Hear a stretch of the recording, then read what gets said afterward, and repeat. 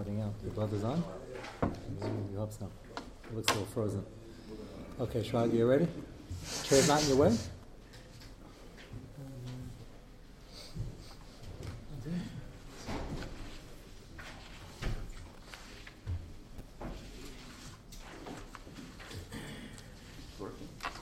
Sure.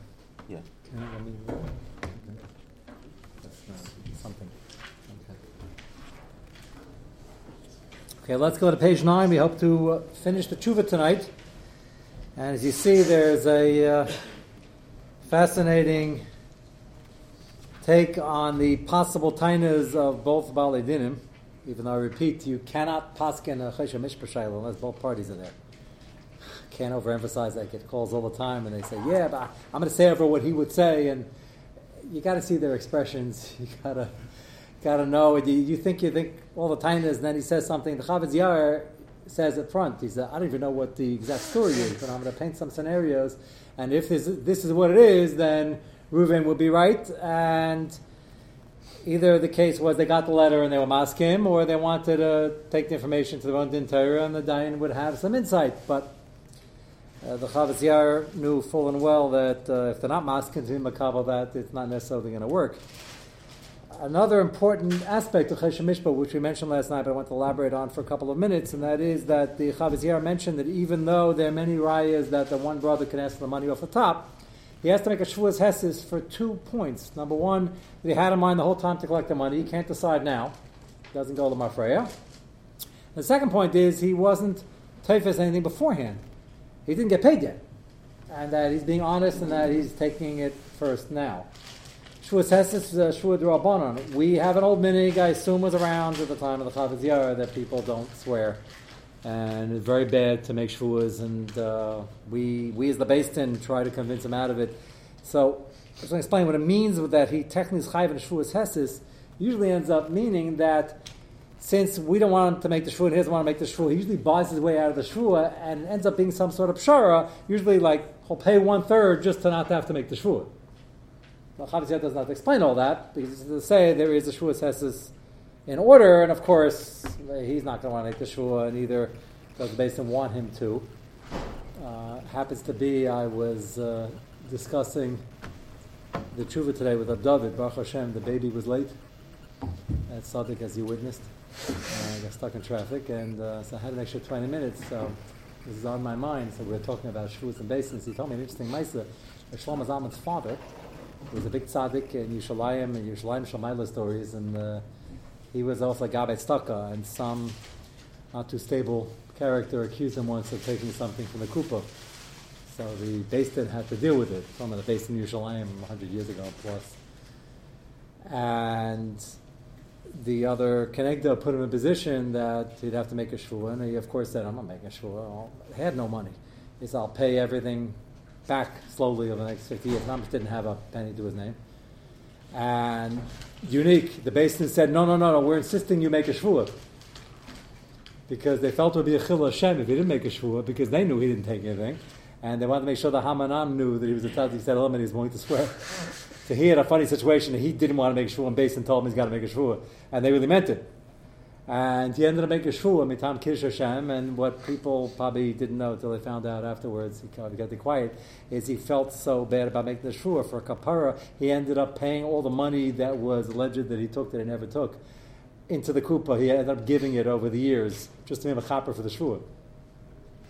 That's why I had a son like Shlomo Zalman. That's politic, I might say.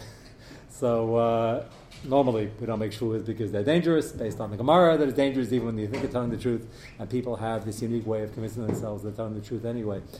So we don't make it, but it's levied as a shvuas hesis sometimes, and therefore he should sort of pay for the right not to make the shvuah, and that triggers some sort of shar, which we're looking to do anyway. Yes? That being said, why wouldn't he force him to do a shvuah? If he doesn't know, he wasn't, it's not in there, it wasn't there. Midaraisa, there are very few shvuah deraisas, the mixes, shvuas hashemim, but like any D'Rabbanan, as they had Yeridus Haderis, there became a need. There's a built-in kasha. If the Torah didn't make him have a shvuah over here in this situation, why are we insisting on shvuahs? The answer is like any other D'Rabbanan, they were more machmer because of charlatans and the levels of honesty went down, and therefore, even though there's no shvuah deraisa, you're not made the mixes, And Kaifer Kol is really potter. It's a good example of Gemara. Kaifer Kol, he says, La Dam, La Yadvar Me'ol, he's potter, but we give a Shuas Hesses anyway. Shuas Darbanan, because the level of honesty went down. Even when they have no right to the claim, he has no chiv to defend himself. He says, the guy says, Yom $1 million. He says, Lo Yadvar Me'ol, I don't know who you are. So if it's mamish capricious, the basin can decide sometimes, like the guy's mamish from Mars, and it's not Chayv Shua either, but there are plenty of cases of Shua Darbanan. Why should there be a Shua Darbanan? Like any other Darbanan, because they had to use the Deiris, and we needed to hold people in check. It's not a bet. No, that's what I'm saying. There's no yeshivas based over here. He can't force the other Baal to listen to the psak. I assume he sent off the tshuva to give guidelines that if they both agree that the Chavaz Yair should pass the din, you can be makabel yourself that the Rav X can pass the din without you being there, but you have to really be makabel that. So if the brothers told this one brother to send to the Chavaz Yair, and they're going to agree, okay, so then we have the psak. And he's mentioning, if you're following this, just make sure you're technically a chayiv in the Shulas Hesses, which I'm telling you is going to trigger some sort of pshar over here. So complicated, but once I want to go without comment that he's chayiv a shvu, he's making a shvu. I don't think they're making a shvu then either. That's just from last night. Yes. I heard last week, and I did that when Moshe Rabbeinu wanted to know the schar for Rabbi Kiva. And he saw that it was pretty hard to... He was saying that he was asking what schar did Rabbi Kiva have to pay in order to have the who schus. He was. Yeah. And that was so see, that's what he paid in order to do that. So we could say that that's from someone that his father paid that schar. But he didn't want to do it. The Beis Din forced him for a different reason. They believed him. They forced him because they wanted the Hamanam to understand how pashut this was. But maybe that was the schar that he paid in order to get Rosh Zalman Auerbach. I'm sure he had that and many other schusim. He was a very, very chashuv yid, to say the least. Okay, so that was from last night. Let's go to page 9 in the first column, the second, the last paragraph, Mikol Shekem. So last night we discussed the brother's possible taina that, you got paid back already because maybe she did work around the house.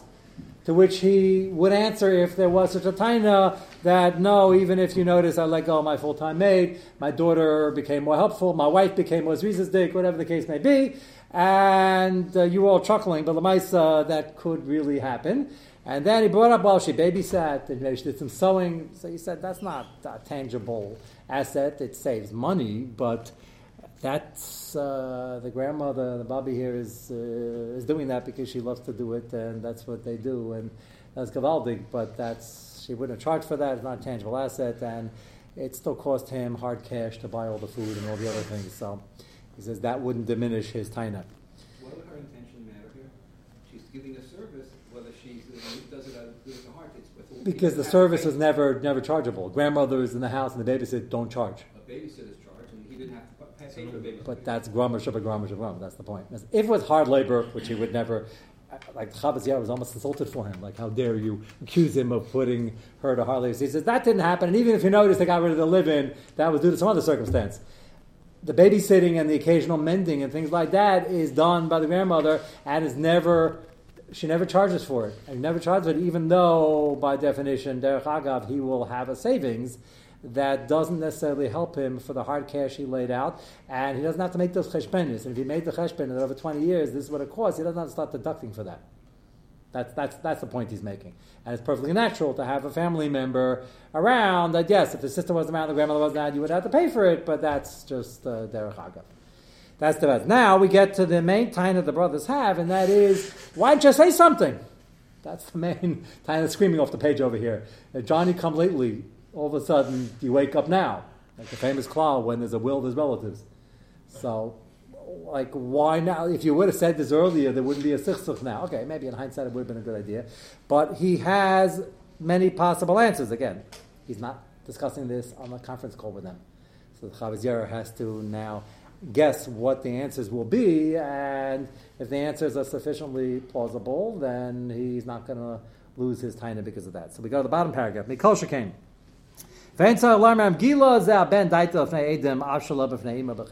Says if he was Magala Das to somebody else that he plans on collecting, even though she didn't know about it and the brothers didn't know about it.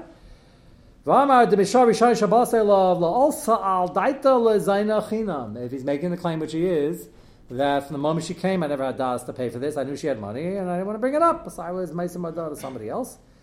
She has plenty of money in the chest. Even though there's a number of years into it, or maybe after everything. We don't say, well, he just decided midstream and he shouldn't collect retroactively. Why should you accuse him of lying? So why did he say something in the beginning? As I say, it's a very flowery writer. So it's almost like keeps you very focused on the on what's going on over here. So he says, he says, we have many possible angles. Number one, he could say, he was figuring he'll wait and wait and wait till she offers. She never offered. Okay. But he knows his money there, so he wasn't getting all nervous. If she were to offer to pay ongoing, she would give him a set amount, and this will be just, you take this after I'm not here anymore, and that'll be a collateral for all this. Didn't happen either. Or he thought that he wasn't going to ask for any collateral and didn't expect for payments as they went week to week, but he figured the chest is there, and when she's no longer here, he'll take it himself. He has a running cheshbon. So what changed? So why did he bring it up? The Chavis is not sure when he brought it up. Why did he bring it up toward the end of her life or right afterwards? Like, what is he nervous about? Had this become a machlokes? So he says, in the event he started bringing it up toward the end of her life, maybe he started getting nervous, something fell into his head. A friend told him, you know what? Maybe you shouldn't leave this to chance. Maybe you should start mentioning this now and don't leave it till afterwards. Or he noticed something that his mother was writing up shtari matanas to other people or other members of the family. Anything could, these are a lot of 5 terutzim in here. Anything could have triggered this. She saw it, she's writing up something, and it was chelik of 5 kids, 20%, didn't mention anything about the payback. So, got him nervous. And remember, he's a musuk, it's in his house, and he has the migu. It's not a migu lemar frey, as we explained last night.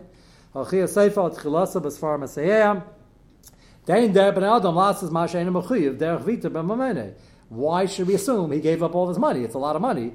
Even in favor of his mother, because his mother is not going to get anything because she's living in the house until she's not here anymore. So it's not a favor to her. And certainly, why should the siblings profit? So it's not mistaber. So he has a migu, he's a musuk, and the whole story is not mistaber. Why should he give up this money? Why should you accuse it now? The keneged this, which he keeps bavarning, is that you're right. Now that he figured it out, maybe that's a good svar, but maybe he didn't think of it until now, and midway through he realized, you know what, I shouldn't do this for chesed. But he's saying if he's making a claim and you have a shvuas hesed on him, then we have to believe the claim. He puts in the parentheses a very interesting comment. Al pi the maskanat gamar and brachas tava vibisha. Might as well say there that good people can become bad. Well, bad people can become good, but people could also Rahman al-Islam go off. So maybe he was a nice guy and he wanted to do it for chesed in the first place. And then 10 years in, he realized, why am I being so nice? So why is that such a bad svara? The Gemara also says, Achshadara. We use Achshadara as a positive expression. Achshadara. Now, Achshadara, we have a great generation. The Gemara has it as a kasha. Achshadara, we always have you read this Adaras. Adaras doesn't go up. So you say, so why? So maybe he got worse. Maybe he started off doing it for altruistic reasons and then he stopped. But why should we say that for the first 10 years he was doing something as a volunteer with him? That cost a lot of money. People weren't wealthy. Why should we assume that? Therefore, we take his comment at face value that he had this in mind all the time. Or if his taina is he had it in mind 15 years, so collect 15 out of 20 years, whatever his taina is. So he's clearly siding with the brother. If you go to page 10, you see a very fascinating historical footnote, which we're not going to read it for the history. We're going to read it for the Hashkafa Shabbat. It's unbelievable. Pella, a nice icing on the cake.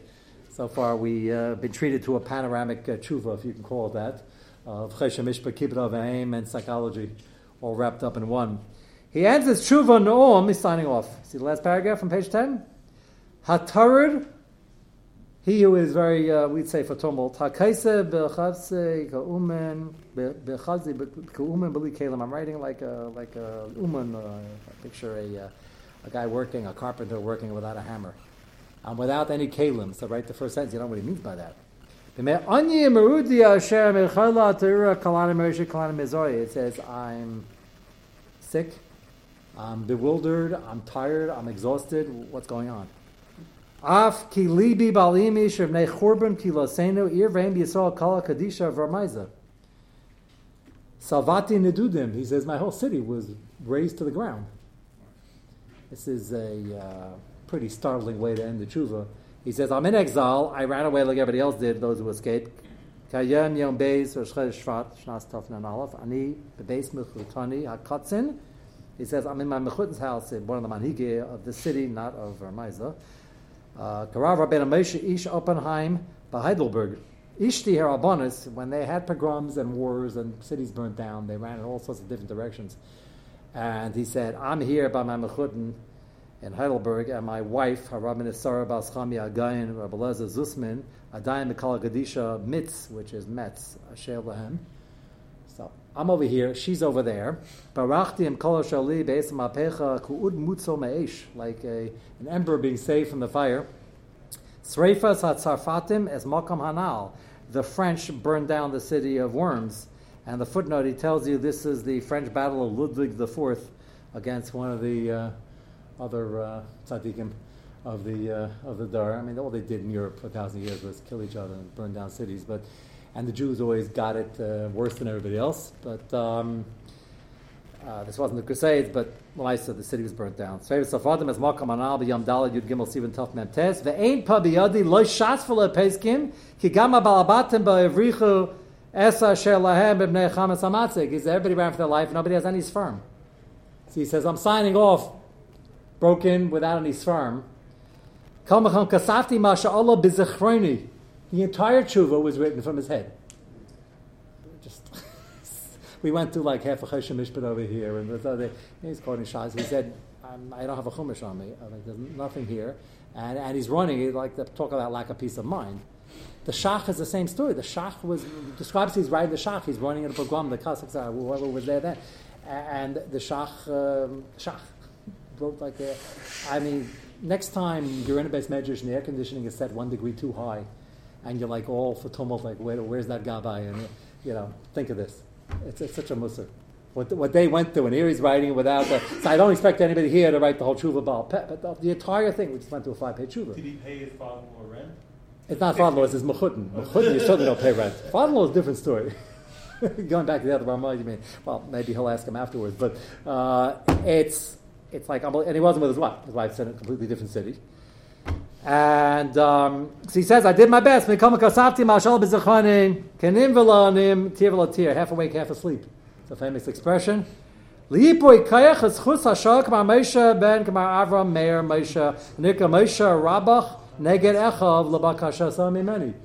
says, they're having a big fight. I want to put out the fire. He wrote me a letter. So I wrote back. So you would think under these circumstances, if they didn't give him the details, he would just say, you got a letter, you're missing half the information, call me in 3 months. His conditions. Instead, he doesn't bother sending a letter back. He just writes, 5 different scenarios with 25 different tainas. I thought there's a pretty breathtaking, dramatic ending to a tshuva like this. But this was Europe, and this was people who survived this and went through this crucible. Ended up being big. It's like you bump into the Altamiras who had to run for their life and went to Shanghai, and people went through the war. If those who survived were very strong, capable, awesome people. And that's what, see, he's signing off over here. His tshuva that he hopes that this is a sugya, and that's what he remembers. And he thinks that's the psak, and that's how he signs off. What's interesting is that the meaning they used to have of Tanaim, which in the old days, predating Litvaks and Chassidim, all the Klai Yisrael did this. And we don't do it at all. The Chassidim still do it to varying degrees. They used to do it, all sorts of kanasas, heavy-duty kanasas and signatures and eidim. And half a Klai Yisrael, more than half a Klai Yisrael, doesn't do it anymore. What happened? We don't change Minhagim that quickly. What happened is stories like this, too often. They had pogroms, they had wars, and they had people coming through the town, and people ran and disappeared. And Chasna and Kala, bad enough, Nebuch, if they're married, they're in two different cities. Chasna and Kala often got separated, and there was no Erusin yet. They did Erusin by that time under the chuppah, and there was no Nisuin yet. That happened within 10 minutes, like it happens today. They had Tanaim, and all sorts of Knesses and Shvuas and Charamim and all sorts of things. And nobody wanted to get remarried because you had to wait. It was almost like creating an extra layer of Agunan. And they stopped doing it because of that. Which is, the Chassidim is quick to change Minhagim. That's the story behind that. But even that was toned down. And it's because of a description like this is why they stopped the minhag. Okay, speaking of doing mitzvahs and learning under difficult circumstances. So I promised 2 weeks ago, yes? How did he end up, he mails this letter away. There's no copy machine. He doesn't have a file on They had, it's amazing, they had Seifrim, secretaries, or they did it themselves. They made a copy. Before he sent it? Sure. Even in these conditions? Well, the fact that he just wrote this tshuva in these conditions tells you how brilliant he was and how firm he was, what a bateach he was, and he wasn't falling apart. Even he's saying, I'm writing under these circumstances. But they made a copy, and if you're old enough to remember what a stencil is, the kids a stencil, they don't even know the word, like what's the shirish of the word? I have no idea, but I know what a stencil is. So the old way, the true is written in, everybody knows there's Reb Chaim and a Rambam, Reb Chaim is stencil. So kids born today go, what's Reb Chaim stencil? Why do they call it Reb Chaim stencil? What's the Yiddish word? It's not a Yiddish word, it's an English word, but it's a Yiddish word also. That's what they had. When everything was written, they used to make, in the modern era, they used to make a copy for themselves. Before that, they used to either have the secretary or themselves write over a second one. If you're Chaim Ozer, it's a little bit easier. You have to get a lot done. He wrote 2 different tshuvas with 2 different hands at the same time. And there's only about 1 or 2 people in a generation or many generations that can do that, but it certainly cuts your workload in half. So we're talking, these are people who had to work under very difficult circumstances. But yes, they made a copy. If they knew that the tshuvas had value, which they did, they certainly weren't sending it. The mail then was not that dependable, especially when there were wars always going on. They certainly wanted to get lost. They wanted it to get there, and they if it didn't, they at least wanted a copy. So that's not.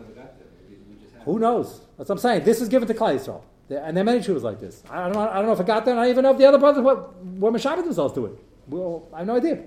He wrote the tshuva to the one brother, which he knew you can't force them to abide by the tshuva, unless what's missing here is that they sent in an agreement, a signed agreement that they want to pass in it, which could be, and that's fine. But he's certainly not relying on getting it, and we don't know what happened at the end. Okay, to introduce the next topic, I'm not going to leave out the sheets, is really from 2 weeks ago. I promised to go back to it, and it's a fascinating subtopic, which hopefully will take us at least a couple of weeks. It's Nageh to Kippur Avim and Nageh to all mitzvahs. Many of the topics here I'm trying to show how it applies to mitzvahs in general and to how we view Avodas Hashem. That's a good segue from the last thing, is that the fact that there's a war going on, they're burning down cities, Rahman al-Islam, and countries are never at peace, and there's constant tumult and poverty, doesn't mean you're patur Talmud Torah or anything else. It just means you get more schar when you do it. Like your comment with Rabbi Kiva, and just means that Coach Baruch is putting those who can hopefully handle it in the matzav where they're going to get a lot more schar. Doesn't mean you should look for it. It means when you have it, to whatever degree we can handle, you have to try to handle it. So we mentioned a couple of weeks ago, and we mentioned about 6 months ago, and I said I'd get back to it, so I'm going to try to put it all in here, the famous Maisa with Reb Chaim, with Brisk in Warsaw. So the fellow came and he asked Reb Chaim, my father is sick in Warsaw, I have to go visit him, but he can't pay me, he's not going to pay me, and the train ticket's expensive, and I learned the Sugi condition, and we paskin Mishalav, Elo Mishal Ben, so do I have to go? So Reb Chaim said, you're absolutely right, you absolutely don't have to pay, walk. That was his famous answer. So we told over the story then, we're going to get back to it a lot now, because this has huge nafkaminas, lahalacha. Was Reb Chaim saying a musavert? Was he trying to lace into him? Because what kind of ridiculous, silly your father's sick, and what are you asking kashas? Get on a train, and like if you have to walk. The general question for all mitzvahs, and there's a considerable amount of discussion about this in the later Poskim, surprisingly, again, whatever's in the later Poskim, when you see the Chayyad brings up a Shayla, Chayyadim, and he blind Sarachin, the Ezrayas, Mikan Lakan, then afterwards there are 15 chuvas on it. First thing you wonder is, okay, what they assume before the Chayyadim? It's relatively late. The answer is they assume one way or another. We've got to figure out what the Rayas and the Gemara are. And the general Shayla is as follows. How much do you have to do? We always talk about in money 20%. And even that we're going to revisit, because even that number is not so pashut, even though we said it many times. How much do you have to do in terms of a shtadlis to do a mitzvah? L'dugma, you live in a small town. People used to live on farms, near nobody. Yeah, you hear all the things, they come in for perm, Yavo Amalek, Parsha Zachar, you can only schlep in from the farm once, the Magen Avram. Well, if you only come in once, come in for perm, you'll hear Parsha Amalek in the morning, and the other Chacham say that's not the right Parsha Amalek. Like, what are they talking? Like, you have a shayla where they come in for perm, and they come in for Parsha Zachar, why don't you just stop with the minion? The answer is, if you live in Monsey, that's great. If you live in a farm, and the closest person is 20 kilometers away, that's not so easy. So what happens if you're in a town, and they have either 8 people, or 3 people, or they don't have a bal takar, or they don't have a shofar? These shilas today sound bizarre to us, but this was very real. And the Chayyad wants to know, well, how much traveling do you have to do, and how much shilas do you have to do to go to another town? That sounds like a pretty basic shaila, which the answer will take us a few weeks. It's going to be nogeh to many mitzvahs, and nogeh to keep it ovayim, and going back to Rab Chaim with Brisk in Warsaw. So, Mitzvah Shem, we will start that tomorrow night.